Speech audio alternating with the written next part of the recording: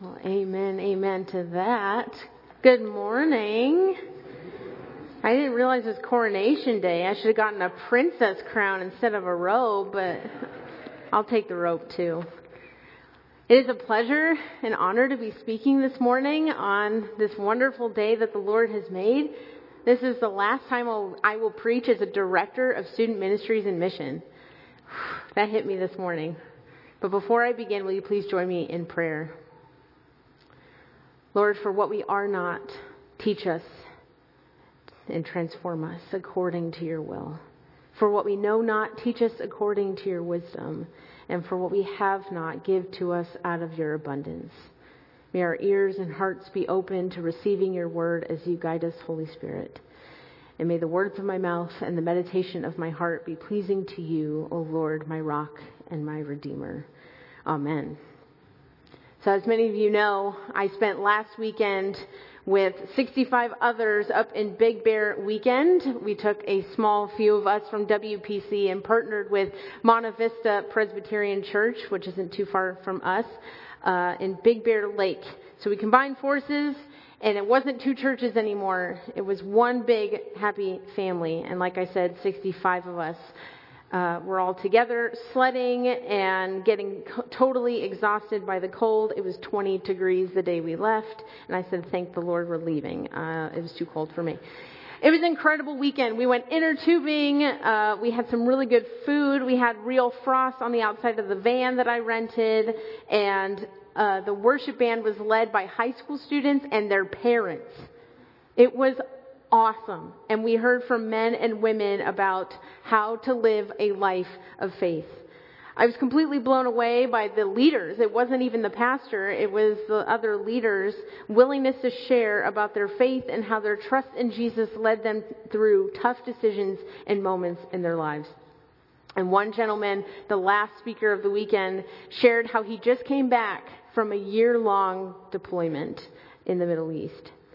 Without getting too graphic in front of the students and adults about what he had seen and experienced, he shared how his faith in Christ gave him peace to face incredibly strenuous and difficult and terrifying moments. He had peace that passed all understanding, even when his environment said a very, very different story. As this gentleman shared, I was reminded of my all-time favorite gospel story. So if you could open your Bibles, please, to Mark 4, beginning at verse 35. Or if you have a Bible app, I'm totally open to that as well. And it will also be on the screen for those who are interested. And I will read it aloud. Listen for God's word. That day when evening came, he said to his disciples, "Let us go over to the other side." Leaving the crowd behind, they took him along just as he was in the boat. There was also other boats with them. A furious squall came up, and the waves broke over the boat so that it was nearly swamped. Jesus was in the stern, sleeping on a cushion. The disciples woke him and said to him, "Teacher, don't you care that we drown?" He got up, rebuked the wind, and said to the waves, "Quiet, be still." Then the wind died down, and it was completely calm. He said to his disciples, "Why are you so afraid? Do you still have no faith?" They were terrified and asked each other, "Who is this? Even the wind and waves obey him." This is the word of the Lord. Thanks be to God. So here at WPC, we just launched a brand new sermon series about the questions that Jesus asked. More often than not, Jesus responds to people's questions with another question. How confusing. More often than not, Jesus does not give straight answers, but rather invites his inquirers, his listeners, to dig deeper. And this situation is no different. This is a pretty short story. It finds itself in the Gospel of Mark, but it's a powerful story. And if we unpack it, we'll see a little bit of that power. It is a story of transition. Jesus and his disciples are leaving one place and going off to the next. This is not uncommon in Jesus' ministry. Before this story, Jesus was teaching a large crowd, many, many parables, and he was healing the sick, and he decided, let's go to the other side. And here we find ourselves. Mark's gospel, for those who are not familiar, is very fast-paced. Immediately. That's his favorite word to use. Immediately. But let's slow down a little bit, because Mark takes this time to describe the situation with so much intention. He doesn't want us to miss the importance of this story. So the sea that they find themselves is the Sea of Galilee. It's not really a sea, it's more of a lake. But it is interesting that it is the lowest freshwater lake in the world. And because of where it's situated, the Sea of Galilee is subjected to frequent storms. Stormy seas were, and still are, terrifying. Most of the disciples were fishermen. They knew how to fish in such seas or lakes. And they were most likely aware of the dangers of heading out in the Sea of Galilee at night. The sea to the Jewish community often symbolized danger and chaos. It was almost like a monster to them. We see in this symbol of danger in the very beginning in Genesis 1. It's the same story, that the waters were described as restless and dark, and only the voice of God can calm the stormy seas and the chaos within. Jesus and his disciples head out towards the other side, and they get caught in a terrible, ferocious storm. The boat is quickly flooded and overtaken by monstrous waves.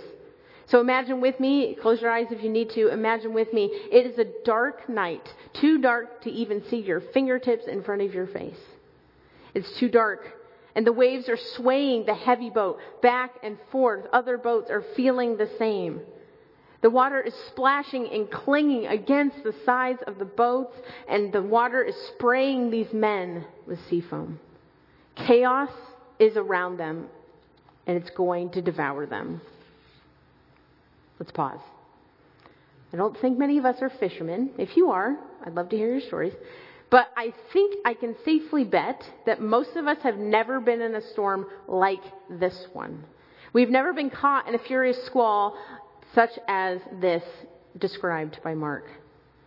But I think I would put my life savings on this.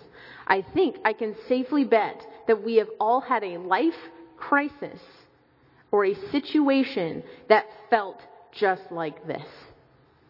I think all of us at one time have felt like our worries, our cares, our anxieties, or even just the situation alone felt like a raging storm ready to overtake us, and it's too dark to see a way out. And where is Jesus? Sleeping on a cushion.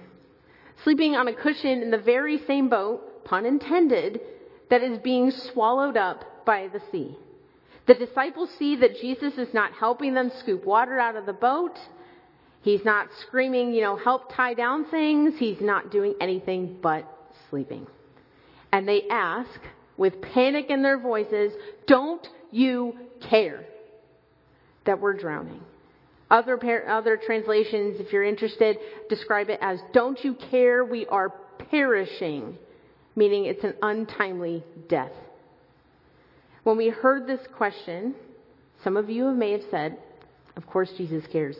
That's a silly question." And you disregard it. But if we think about it, we ask the same question when we are engulfed by worry or fear. We ask similar questions, though maybe not like that. We ask, "Don't you care about my family? Don't you care about my marriage? Don't you care about my friend who is experiencing something? Don't you care about my finances? Don't you care that I can't find a job? Don't you care about this diagnosis? Don't you care about this nation? Don't you care about me, Jesus? Don't you care that I follow you, Jesus, even into the midst of chaos?"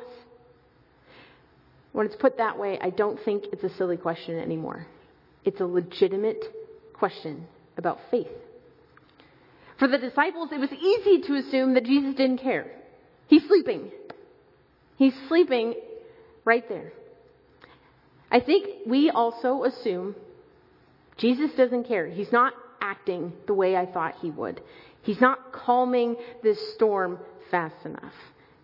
Especially when the storms of life are hitting hard, when the stressful situation seems to have no end, when the bad weather, pun intended as well, is surrounding us. Jesus feels like he's sleeping.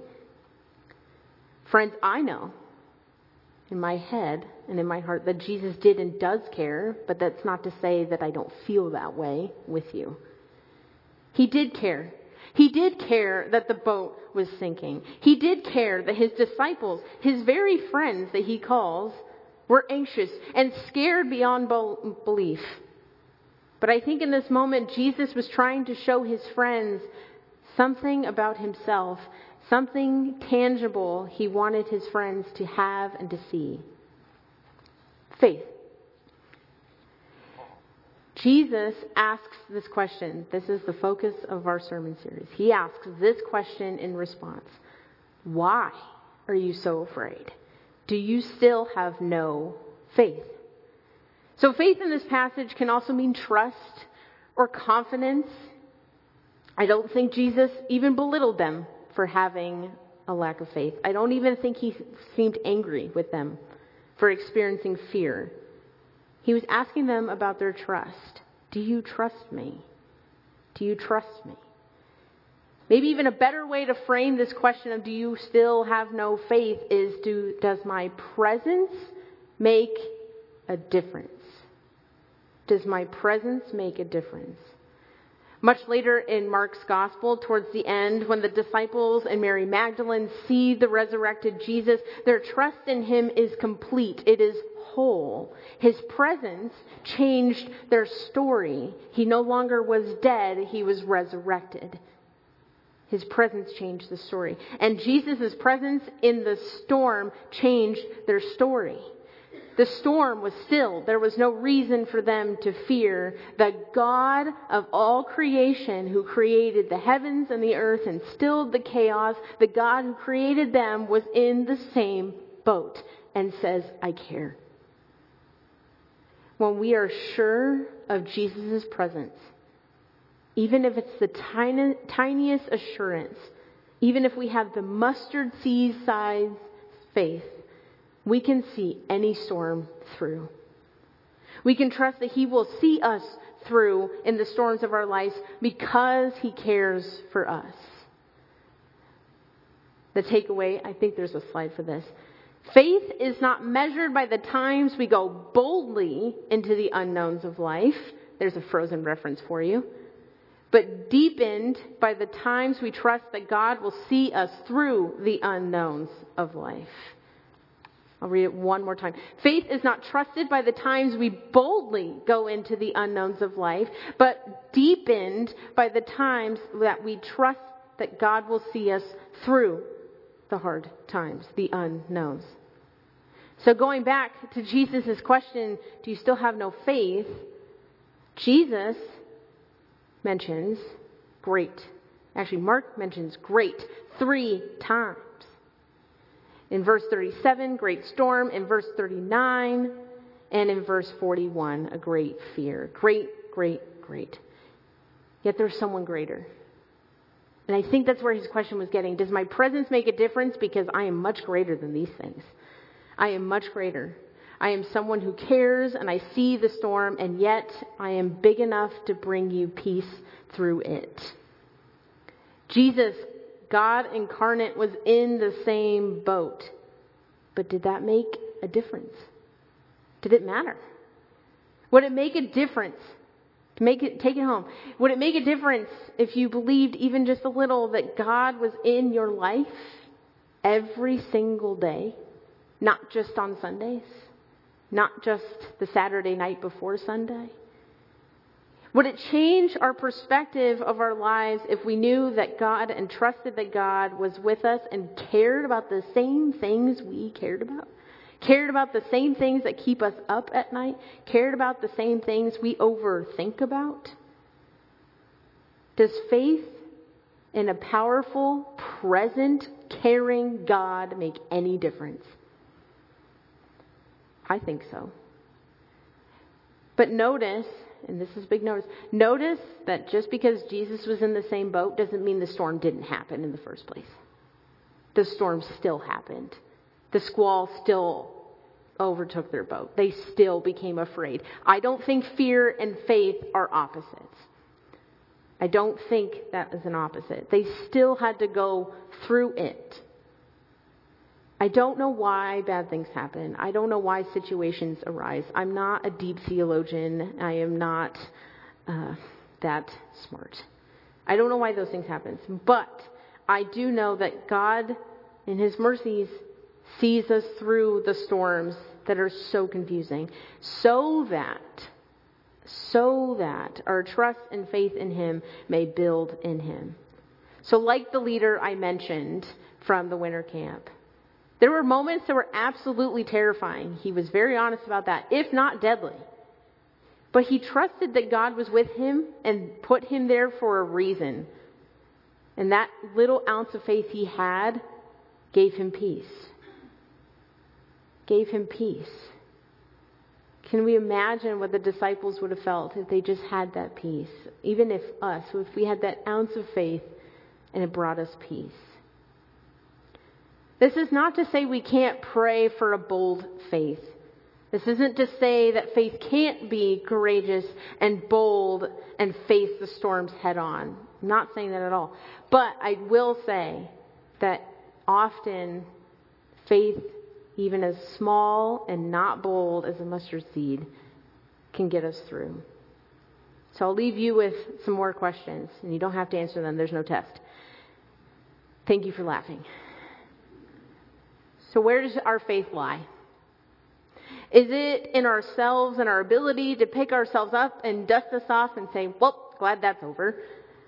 Is it our ability to think through the situations and just go, well, this is just going to work out somehow, or I can just manage this in my head?